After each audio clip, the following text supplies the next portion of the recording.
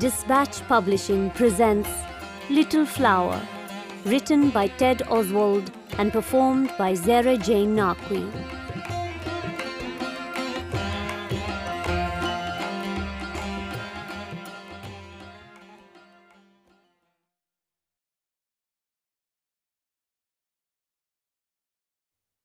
Three. The world is a troubled place, Francis. There is no doubt. I was not always able to write, especially not in English.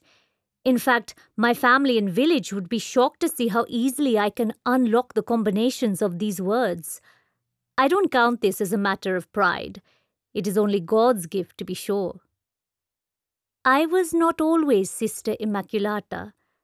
I was carried to Kolkata by rail with two other young women just about my age, but from the state of Ranchi. They had green crosses tattooed on their foreheads.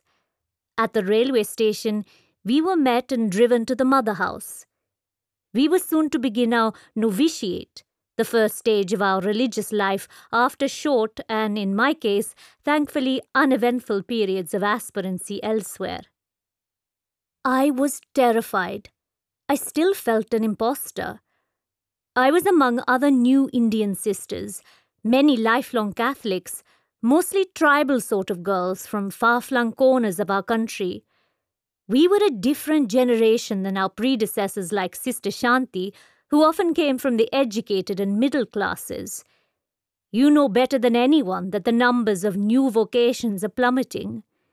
Though the MCs are immensely popular, largely because of Mother's enduring fame, I would say it remains a crisis. We are a generation either losing the ears to hear Christ's gentle call, or we're so backward that he simply doesn't want us. But then I am reassured by the fact that I too have been called, and this is proof that the latter view cannot stand. I'm not sharing this to elevate myself in your view, Francis. It's just that Mita and I are similar souls. Her pains and triumphs are the only reasons I'm willing to step back with you and inhabit these times and places. I imagine you looking off to the side, just past the margins of the page, at your piles of correspondence, demands of advisers and archbishops, your calendar laden with appointments. You feel the need to feed your flock, to retreat for time with the Lord. Is this story worth my time, you ask? What are the stakes of this mystery? Put bluntly, it's a battle for Mita's soul. Though I know I can't control what you will do, I hesitate to jump forward, for a simple telling of where she ends up would rob her story of its power.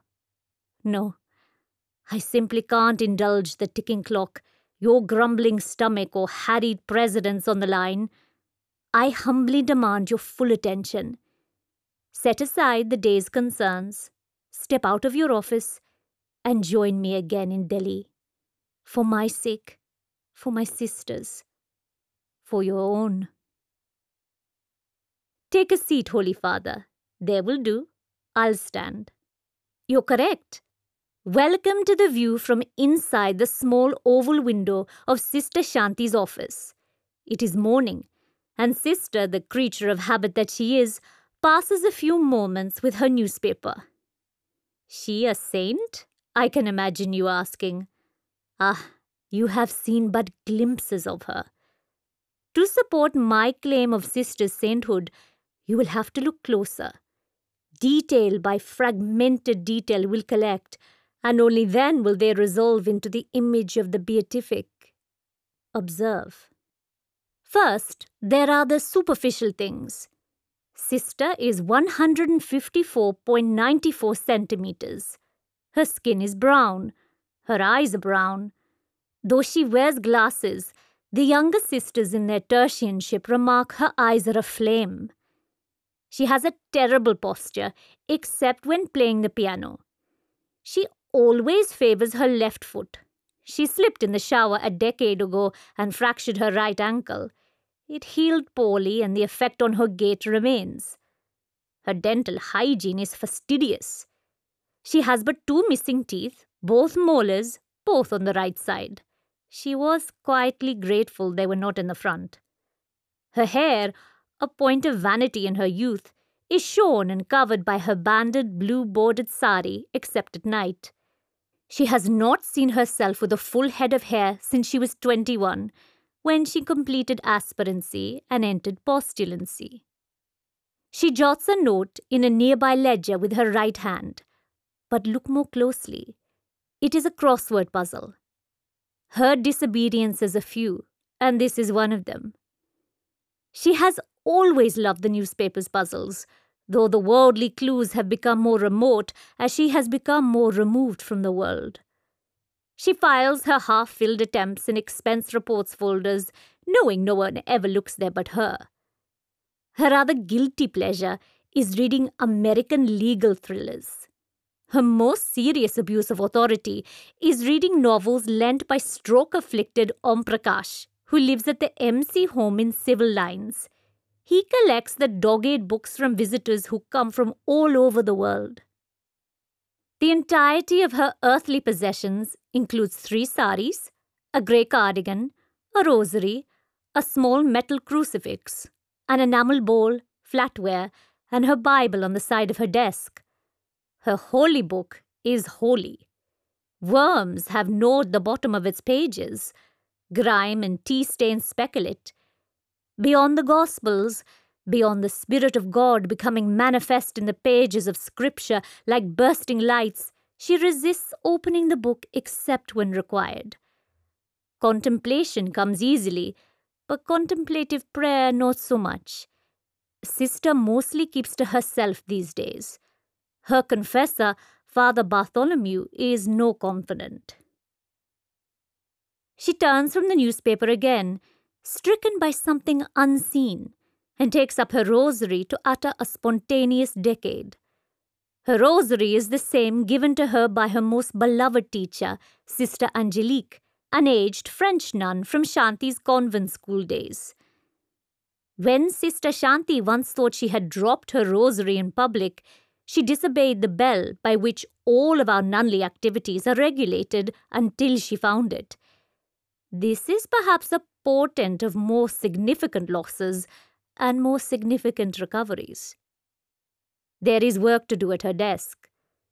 There are always calls from those eager to visit the home, to volunteer, to experience the religious life lived under Mother Teresa's rule.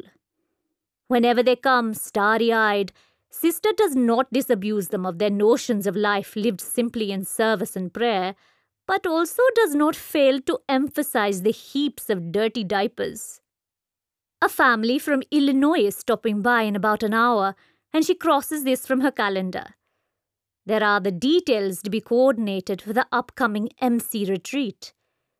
The odious task of tracking finances that rears its head monthly, and there is her responsibility for the spiritual care and discipline of those sisters and children and staff under her oversight.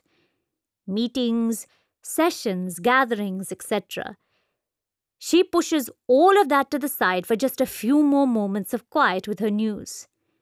She returns to the front page. It is filled with the abhorrent and inane from all around Delhi and the world. She tisks even as she scans the headlines. Another rape, she mutters. Another murder. Another minister indicted on corruption charges. Just as her eye passes over the mention of a grisly death last night, a knock comes from the doorway and disrupts our prying. "Yes," Sister Shanti finally says, her voice harsher than she intends. Sister Nipa stands before her, immediately looking downwards. "There are deliveries for you," Sister Nipa says.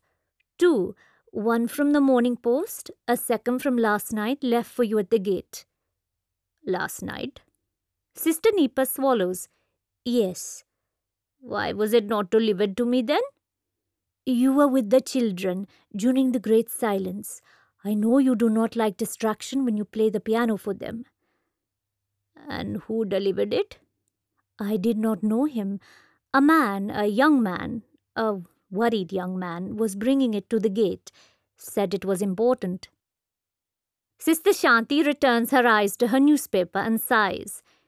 She extends her hand to the open air. When Sister Nipa fails to deposit the letters immediately, Sister snaps her fingers. Sister Nipa approaches the hand like it is a trap set to spring. When the letters are within her grasp, Sister Shanti examines them closely. "Thank you," Sister Shanti says. "Of course, Mother Superior." "And Sister." Yes? "When someone says correspondence they're delivering late at night is of great importance, bring it to me. The great silence was made for man, and not man for the silence." The young nun is confused. "Yes, Mother," she whispers. "You may go." Sister Nipa flits off, a frightened bird. The first letter has her typewritten name above the MC Holmes address. International postage stamped with, can it be, St. Peter's Basilica? Turning it over, her eyes catch on a single word in the return address: Vatican. Anxiety claims Sister. She rises, looks out on the long corridor outside the office door, and engages the lock. Sister Shanti takes half of a long broken pair of scissors in her trembling, knotty fingers. A quick slip between shallow breaths, the envelope is open. She pulls out the contents, a single page, typed words on a heavy stock paper. She reads the single, simple paragraph it contains once, twice, thrice. She lets it fall to the desk, lets herself slump in her chair. Her eyes close, her body deflates. We wait a minute before she moves again. Finally, she pushes up her glasses, pinches the bridge of her nose, bites her lip, breathes deeply. She turns, seemingly numbed, and looks out of the small oval window at the birdless bird feeder, the tall wall, the apartments set apart across the road. It is all achingly familiar, yet everything outside feels part of a far-off land she will never, ever visit. There are attempts at prayer, but the words, sentiments, simple feelings of devotion to her God cannot be summoned. She looks at the letter, then at her aged, empty hands. It is a small grace that the door was not knocked at just now, the telephone not rung. Once she is composed, she opens the door and invites in the sounds of squeaky footsteps on concrete floors, the children's cries and laughter, and incomprehensible attempts at speech. MCs are meant to be cheerful at all times. She is an MC. She is the Mother Superior. Therefore, she is to be cheerful. She tucks the sadness away and out of view, and is very careful to hide the just received letter. She picks up the second delivery, her mind still lingering on the first. There's nothing written on the outside of the envelope, not a scratch.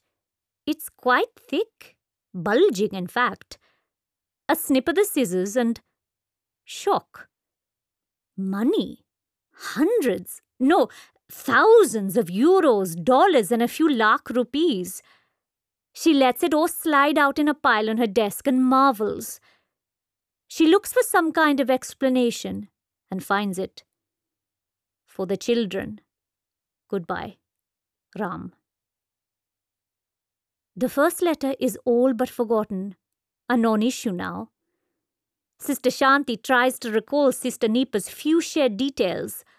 A worried young man at the gate last night?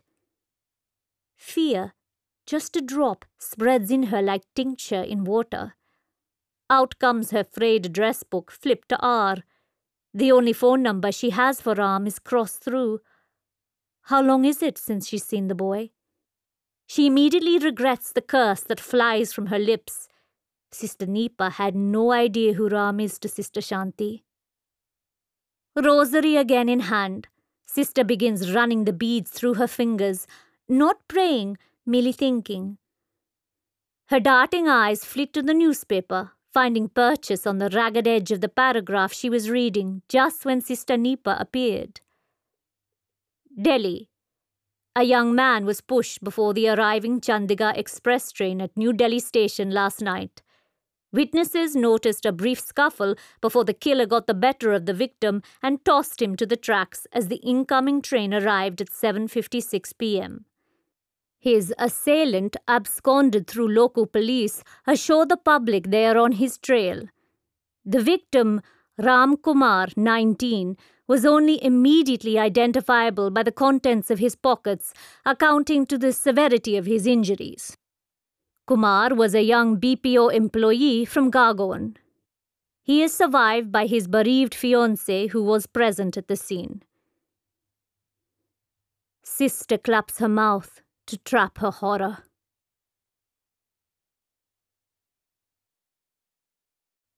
Four. Take a handful of crumbs, Pope. Spread them widely. The flocks need feeding, and I need to tell you a story within our story. In 1998, in her 59th year, Sister Shanti was panicked.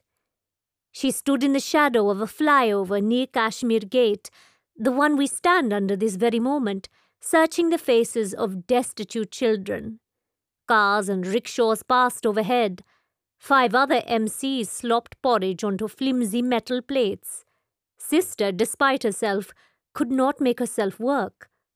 Why, you ask? She did not see Ram. The boy was always quick to assemble. He would run to her with a mischievous smile on his lips and hand her a treasure he had collected. A string bracelet, a smooth piece of coloured glass, a crinkled picture of movie star Dharmendra. She would take them, hide them away, stifling any sign of the great pleasure she found in the gifts. She ought not to show favouritism, but over the months she had come to know the boy, it proved impossible. She would pat him on the head and return him to the line as her heart was set aflame. That day, they were nearly done serving the children, and he was still absent. Sister dropped her ladle, wiped her hands on her royal blue apron, walked among the children as they ingested the thick mush. She inquired after Ram, whether he had been seen, and where and when. Fears of all the damnable things that could claim a child on Delhi streets played out in her mind. The children looked into her eyes. They wished to tell her what she wanted to know. Finally, one could. Sister told the junior sisters to gather up the pots and ladles and bowls and return with the driver to the MC home. She would search for Ram. Sister Shanti was asked if she would appreciate help. She declined. She walked the distance from the flyover to the railway station, waded through all manner of suffering on her search. A small girl and her smaller brother begging on the steps of a pedestrian overbridge. A bearded man without legs lying inert on a sodden square of cardboard. A kind policeman let her through without a ticket. She scoured the platforms, pushed through throngs, crashed through crowds. She found Ram in a daze on the 4th platform. His eyes were distant. The odour of urine climbed off him, high from sniffing glue. She lifted him up, wrapped her arms around him. They departed together. A simple tale, but one you will hear echoes of again and again. But for now, throw your last crumbs to the birds, dear Francis. Time marches on, and we must visit Mita. The girl returned disconsolate to the quarter last night. It was only later, after the sun had risen, after Gina had cursed her, after Adiba had bruised her, that 2 thoughts occurred. 1, she shouldn't have gone to the washroom, and 2, she should have run away. Gina was taken aback when Mita poked through the door with black streaks of coal running down her face and bleated out Ram's sad fate. Only an hour or so before he had stood before Gina looking young, dapper, and, well, alive. Gina's first thought, at least he had paid in advance. Gina's second thought, a valuable lesson was learned. Try to escape, and people get hurt. They even die. After waiting 15 minutes for Meeta to compose herself, Gina re-entered the girl's room. "Get ready to take another customer," Gina said, her well of compassion already dry. "Off you go to welcome him," she ordered. Meeta would not. The old woman mistakenly believed raising her voice could force Meeta's sobs into submission. It did the opposite. "Quiet that down," snapped a man from the curtained space across from Meeta's room. He was busy with Anu, one of Gina's other girls. "How am I supposed to fuck with all this noise and bother?" Meeta still refused to stir. Gina huffed and spat, the spit landing right on the papered face of actress Sushmita Sen. Gina left, and Meeta dug her face into her pillow to muffle her cries, knowing Adiba would soon appear. The hours after stretched and twisted. She passed the night puzzling over the reordering of her imagined future. Conjured visions of Ram falling onto the tracks in slow motion, holding up his hands to stop the barreling train. The coital sounds from all around, hydraulic suction, whispers, men's grunting, were a cruel chorus. Meeta had not felt suffocated like this since childhood, when she was nightly tucked away under her mother's bed as it creaked with another visitor's weight. "This is what God made you for." She had heard these words all her life, whispered by her mother and grandmother. This trade and the life it brought were her only inheritance, but she had hopes of more. The whole journey from childhood to this night had seemed like her life's first act. The thrilling escape was meant to be the climax, the end, at least until the action-packed sequel arrived in cinemas next summer. The realization that life did not move from Act 1 to Act 2, that fate would not provide an inciting incident to jar her from this existence, was crushing. She was, as she'd always feared, trapped at her beginning. And so the night progressed. She nursed her wounds, she cried, she retched and vomited. She slept. When we arrive, the sun has already begun its afternoon descent, and she awakes in a sweat. She pulls her face from her pillow to find a ghostly mask imprinted on it. She fumbles around for a hand mirror. The black eye isn't so bad, not her worst. It could be concealed in part with kohl, and customers love those black-rimmed eyes. As Meeta stirs from her cot, new tears slip onto the floor. They are so sudden she can't even wipe them away. The sound of her rising brings the quarter's 3 other didis or sisters to her room. "We heard. It's so terrible. Yes, so bad." Their words are hollow, forced. They stand in the doorway with crossed arms. To avoid their stares and stop her tears, Meeta reaches for a baby wipe and daubs at her face. "You thought you were running away last night," says Anu. "And didn't even say goodbye," Rifat says. "You were busy with other customers," Meeta replies with a wave of her hand. "No, we weren't," Anu says. "You're so selfish," Deepti says. Meeta turns. Her temper flares. "You'd have done the same." Anu comes close. "We understand the chance you took." Rifat sits next to her. "We do, honestly." Only Deepti still scowls from the doorway. Deepti is the worst. She's been this way since Meeta came on the scene. Some would say Deepti is the prettiest. Though she is a wilting flower at 27 or 28, she doesn't know her age. Though she has looks to trap customers, she can't give them a good time, as it were. She keeps to herself, unless angered, and is often found staring off into space alone, while the other girls chat and chew gutka and dance and preen one another.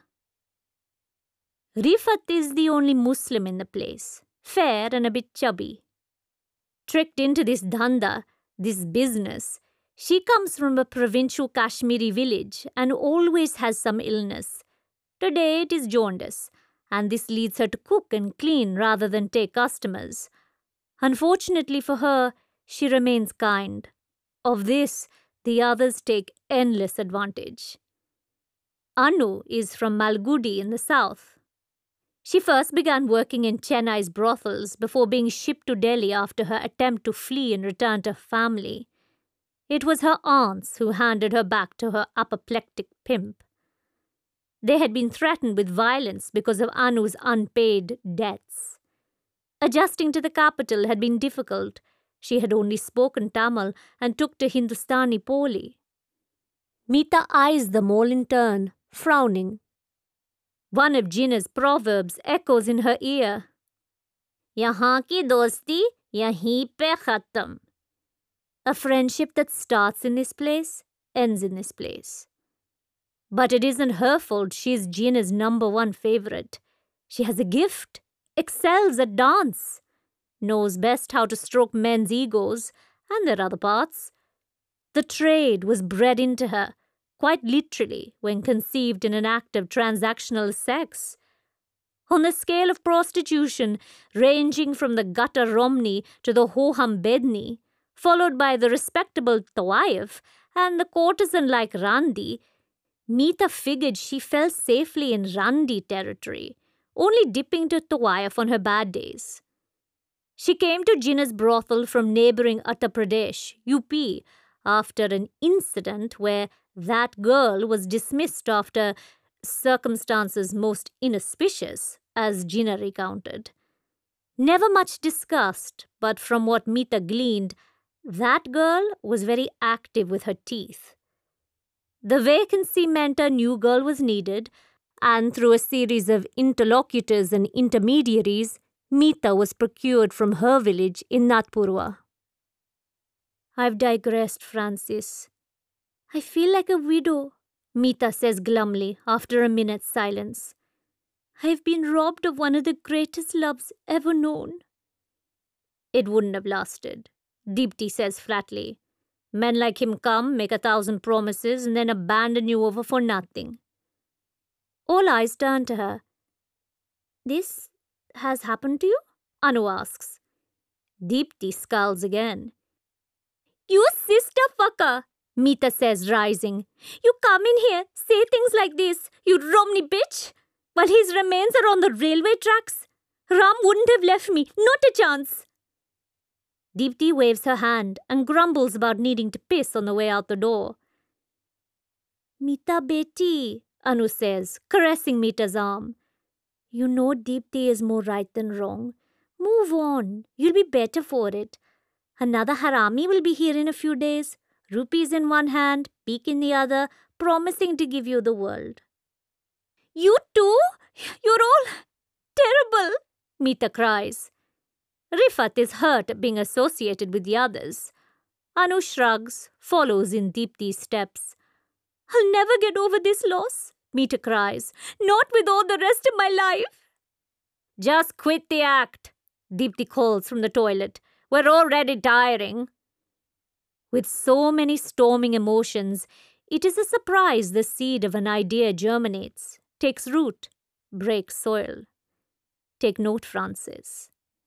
See Meeta's eyes widen, her mouth gape, her heart hop. This is the moment where one plot line has been cut short, but another, motivated by the twining threads of revenge and justice, is newly spun. Meeta throws herself into the corridor and shouts, I'll show you all! I'll not let it be! If I've been denied love, then I'll have my hate. I'll find the murderer. I'll spend my life hunting down my love's killer.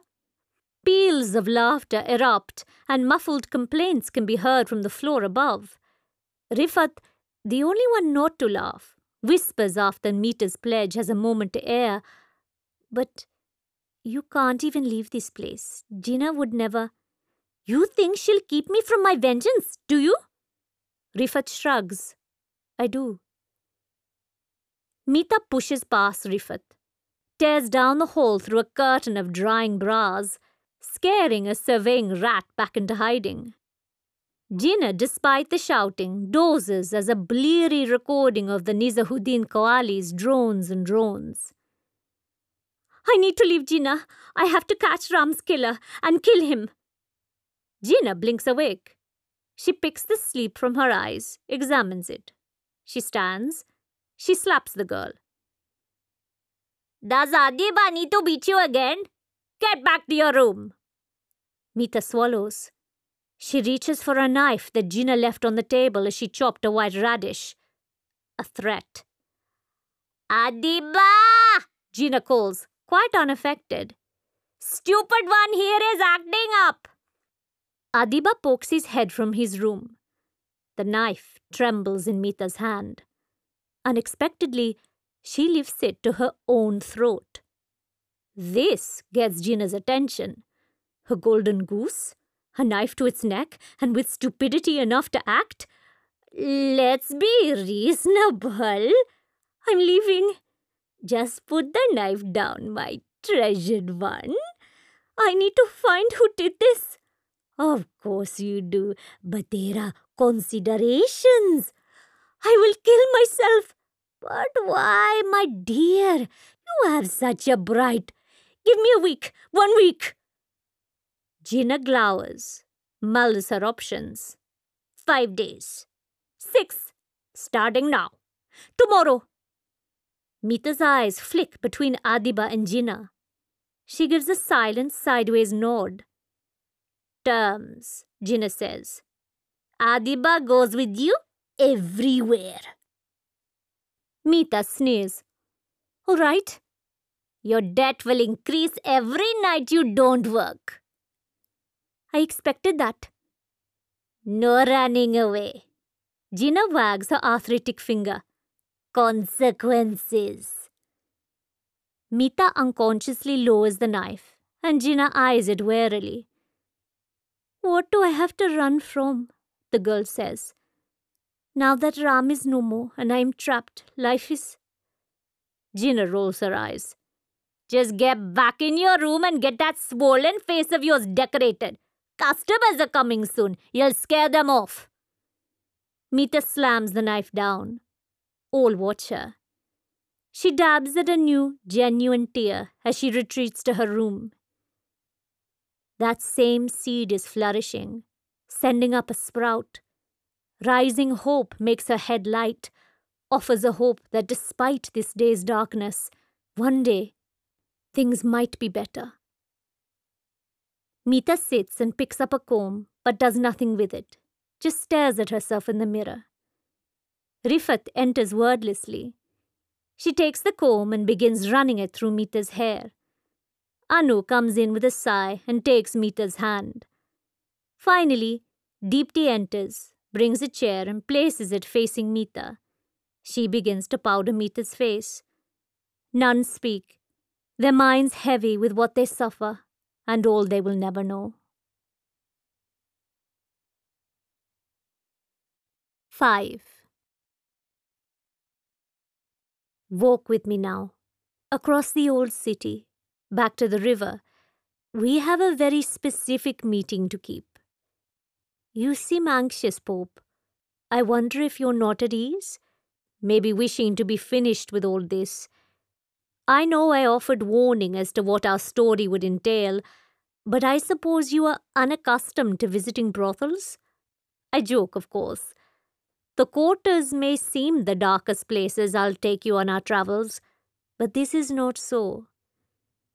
Judging by the sun's position, we're still a few minutes early. I see you scan our surroundings, wondering where we are. That massive river is the Yamuna. We stand on its western bank, north of the city in an industrial zone. Just look at all these bilious towers pumping without end. That river, despite appearances, is Delhi's lifeblood. In the past, this water was a cleansing thing. It gave life, took waste away. The muck before you is the price paid for our way of life. I see you leaning down to take a closer look. You will only be disappointed. It is a vitriolic sludge. I sometimes think it comes into contact with us, with our sins, and bears them.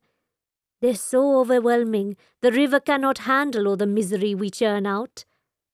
I fear for our generation, and the next, and the next.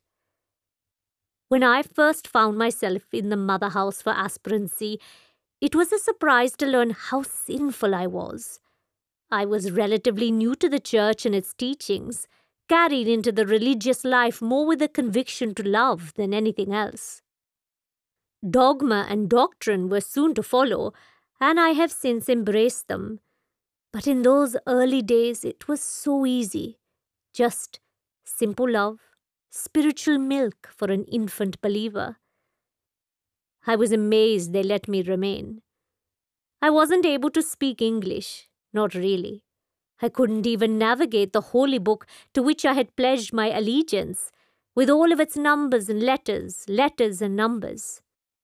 Fortunately, the Mother Superior took my deficiencies in her stride, showed much forbearance, gave me extra reading instruction, taught me to use a fork and knife, and, of course, the MC vowels. Poverty. I was ambivalent about embracing this one. I have since come around. Chastity. Not a problem. We are fully devoted to Christ alone. No time for menfolk. Obedience. Another concern, not previously a strong suit of mine. And then our fourth vow, our religious community's reason for being, some might say, wholehearted and true service to the poor. Why I came. The main event, the star attraction. You're probably quite familiar with all aspects of the religious life, so stop me if I'm a bore. I can't really say if the MC period of aspirancy is different from any other religious communities. Work in the mornings, obey the bell, pray and study in the afternoons, obey the bell. It was a regimented existence, but I took to it like some do to military training. Many aspirants struggled with the vast hours of prayer. I did it first. I soon found them to be the source of tremendous consolation and healing. Ah, the sun has slotted into place, and yes, rounding that corner just now are Sisters Shanti and Nipa. They walk along the industrial track otherwise alone. Sister finds the streets almost restful compared to the clang and clatter and chaos and crowding of Delhi's byways and roadways and flyovers. There is no chatter between her and Sister Nipa. Sister Nipa looks up at a flock of crows circling overhead like kites in formation. We nuns are meant to keep obedience of the eyes when outdoors, to not let our gaze wander and pray the rosary as we walk. Sisters don't have pedometers to measure the time and distance between 2 points. They have the rosary. Thus far, despite 2 intervening commuter bus rides, Sister Shanti has prayed many decades. She runs her fingertips over her rosary again, but as their destination nears, her thoughts are a million miles from Our Father and Hail Mary. Sister stops abruptly, and Sister Nipa is shaken from her own prayers. What is it? Nipa asks. Sister Shanti spins around. She withdraws a carefully folded, pencil-drawn map from a plastic bag. She tilts her head. No good at all, Sister mutters. There is not one person to direct them. Despite a breeze, it is so hot. All the factory's guards are hiding in shaded corners. Not far off, she sees a car turn onto the road. She is unfamiliar with most makes and models these days. The need for such knowledge fell away long ago, though this car she knows. It is an Ambassador, an Indian classic. Her family had one once when she was growing up. It had taken her all over Delhi. To school, to piano lessons, to the temple, back home again. Flashing memories of rides with her parents are pleasant, at least at first. She tries to wave the car down as it approaches her, but its driver refuses to slow down. With hesitation, but not much, she steps into the car's path, prompting a cry from Sister Nipa and forcing the ambassador to skid to a stop. Sister admires the car's shape and chrome before bothering to look up at the driver, who appears very, very angry. With his torso half out of the driver's side window, he hollers, "What do you bloody think you're doing, eh?" Sister stares him down as she passes Sister Nipa, her head down in shame or prayer, Sister Shanti doesn't care, to face the driver directly. He shrinks back into the car like a turtle tucks in its head. She sizes him up. He has a long beard, well tended and flecked with grey, and puffy eyes. He wears a khaki bush shirt and turban. "You are standing in my way," he says sheepishly. "I am." The car's rear windows are tinted, and she can't resist peeking through his open window at the passenger. A woman, older than Shanti but not so distant in age, sits staring into space from the back seat. Her head is a clash of colour. Wrapped in a floral print scarf, her eyes are shaded behind buggy purple sunglasses, while the lower part of her face is painted to an extent she appears clown-like. She is Indian by her looks, very light-skinned and dainty. "Well, what is it? The air conditioning, it escapes," the driver says. Indeed it does. The mild cool was refreshing, and Sister luxuriated in it. "We're a bit lost," Sister finally says, and without help. "We're looking for the public crematorium, the electric one. The duffers have not placed any signs on the road, and we've never been this way." The driver leans forward to observe Sister Nipa, who still peers at the ground. He looks at Sister Shanti again, and his expression softens just so. "Drive, Malhotra, drive. I'm too tired to trifle." Malhotra turns to his passenger. "Just a moment, Mensahib. These two have lost someone as well. We'll be on our way shortly." "Too tired to trifle," she says, her voice trailing off. Malhotra grimaces at her remark. He turns to Sister. "You saw where we turned from a moment ago?" Sister nods. "Go down not 200 meters more. There's your crematorium." Sister gives a tilt of the head. "I thank you, Malhotra Sahib." The woman in back raises her hand to her head as if pained. "Just drive."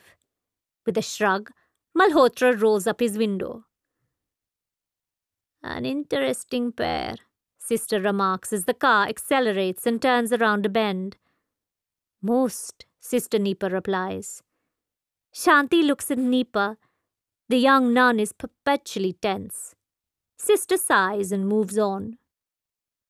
The crematorium is surprisingly small, set behind a chain-link fence. It is a radical departure from the open-air funerary ghats along the Yamuna, where Hindus bring their dead. The electric burning was meant to limit deforestation and reduce air pollution, but all of the environmental and cost benefits in the world couldn't make up for the alienness of this dark-looking box. Electric ghats like this are mostly used by the poor and for unclaimed victims whom no one comes forward to claim. The Ram Kumars of the world. The shock of learning Ram was dead lasted all morning. Immediately labelled in Sister's mind as the profound sadness, at the ring of the bell, so conditioned was Sister that her tears dried up, her sorrow ceased, only to be replaced by weight, imponderable and unmovable. Composed again, she wandered the rest of the day through an emotional fog so thick that it levelled highs and lows alike. Sister called a local policeman in their district, a desk officer who had been of help on several past occasions. Within 3 hours, there was a return call and an address given. A check of an old Delhi map in her office displayed the main road but showed the area surrounding it as devoid of settlement or industry. Delhi, ever metastasizing, had been on the move. The crematorium's main gate is ajar. The chowkidar dozes where he sits. They do not disturb him as they step inside under a prominent sign which declares, "Burning of the non-dead forbidden." "Dear God," Sister mutters. They find themselves in one of the dark chambers used for cremations. It has space for attendees to gather around a rectangular central platform with a slatted sliding door. A track lies on the floor running up to the slats, with a sort of sled locked into place. Red lights glare from a control panel built into a side wall. There are no mourners, no bhajans being sung, no prayers being offered. "Wait here," Sister Shanti tells Sister Nipa, and sets out looking for an attendant. The squeaking of her sandals echoes, bouncing off the utilitarian walls and floors. "Anyone here?" she hollers. A door opens at the end of the corridor. A slight middle-aged man appears, his hands sheathed in yellow kitchen gloves and his fingertips facing upwards. He wonders at the old woman decked in white. "You are?" "Here to mourn," Sister says matter-of-factly. "I received notice you were processing the body of a young man. He died last night." "Here for the, He signals with a chop. "Train one?" "Yes, the train one." Her features curl. "He's underway." "Burning?" "Burning." "I hoped to see him." "You wouldn't have wanted. His face," he rams one hand into the other. "Interesting mode of death. Normally it is the bullets, head trauma, stab wounds." Sister clears her throat. "At least it was quick," Sister says. "Ah," says the attendant. "True, I can take you to him. He is finishing at any moment." Sister stands inert, as if put on pause. Finally, "Did he have any effects?" The attendant looked at her dumbly. "Any things when he came? In his pockets? On his person?" Glumness sets in, as if he's been left on the sides at a cricket match. "The dead from the streets are well picked over when they arrive," he says. "Police, all the men who bring the bodies do it. Vultures, all of them. There is a billfold but not a pest to be found inside." "May I see it?" "That's not allowed." "Please." "No exceptions." Sister grimaces. "It's generally wise not to go against Sister Shanti's wishes," Sister Nipa says, finally making her presence known. He coughs. "It's so very difficult. My precious daughter Prithri, all of 7 years, she is needing new shoes. All I can think about, in fact." Though his tone is flat, his eyebrows are buoyant. Sister Shanti comes close, and despite her diminutive size, scares him. "Do not ask for bakshish. The boy burning in that little box was as a son to me. Either there are rules and you cannot do it, or, out of respect for me and my loss, you will do it." The attendant swallows. "Yes, Ma'am Sab, I'm seeing. Daughter's shoes can wait." He goes to the back room. Sister Shanti ignores Sister Nipa's surprise and returns to the crematorium chamber. Hears the hiss of the flames at work. "Are you all right?" Sister Nipa inquires, rejoining her. A simple reply. "No." When the attendant returns, he has removed the gloves. "The billfold is covered with a bit of Sir's remains, but I was able to find these." He places 2 items in Sister's outstretched hand. She raises them to her eyes and squints. The first is a business card. Shahji and Sons Antiques and Metal Recycling, a subsidiary of Shahji and Sons Co., Chauri Bazar. The second is a railway ticket.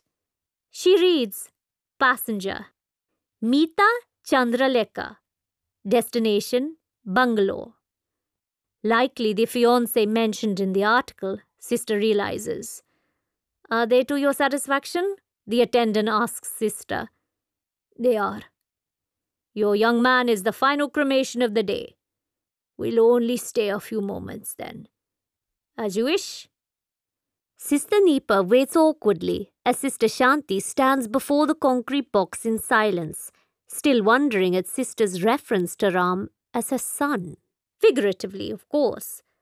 But it helps her understand what has taken hold of the usually inscrutable Sister Shanti. Touching other sisters outside of what is necessary is prohibited under the MC rule. It is an attempt to avoid particular friendships, a euphemism if ever there was one.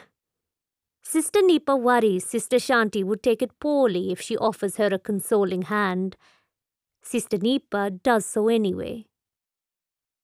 Sister Shanti responds slowly. She takes her hand in her own. The profound sadness is written on her face. Thank you for accompanying me, Sister Shanti whispers. It means much. They turn, waiting the remaining minutes for the buzzer to sound and the cremation to end, but depart before the attendant comes to dispose of what remains.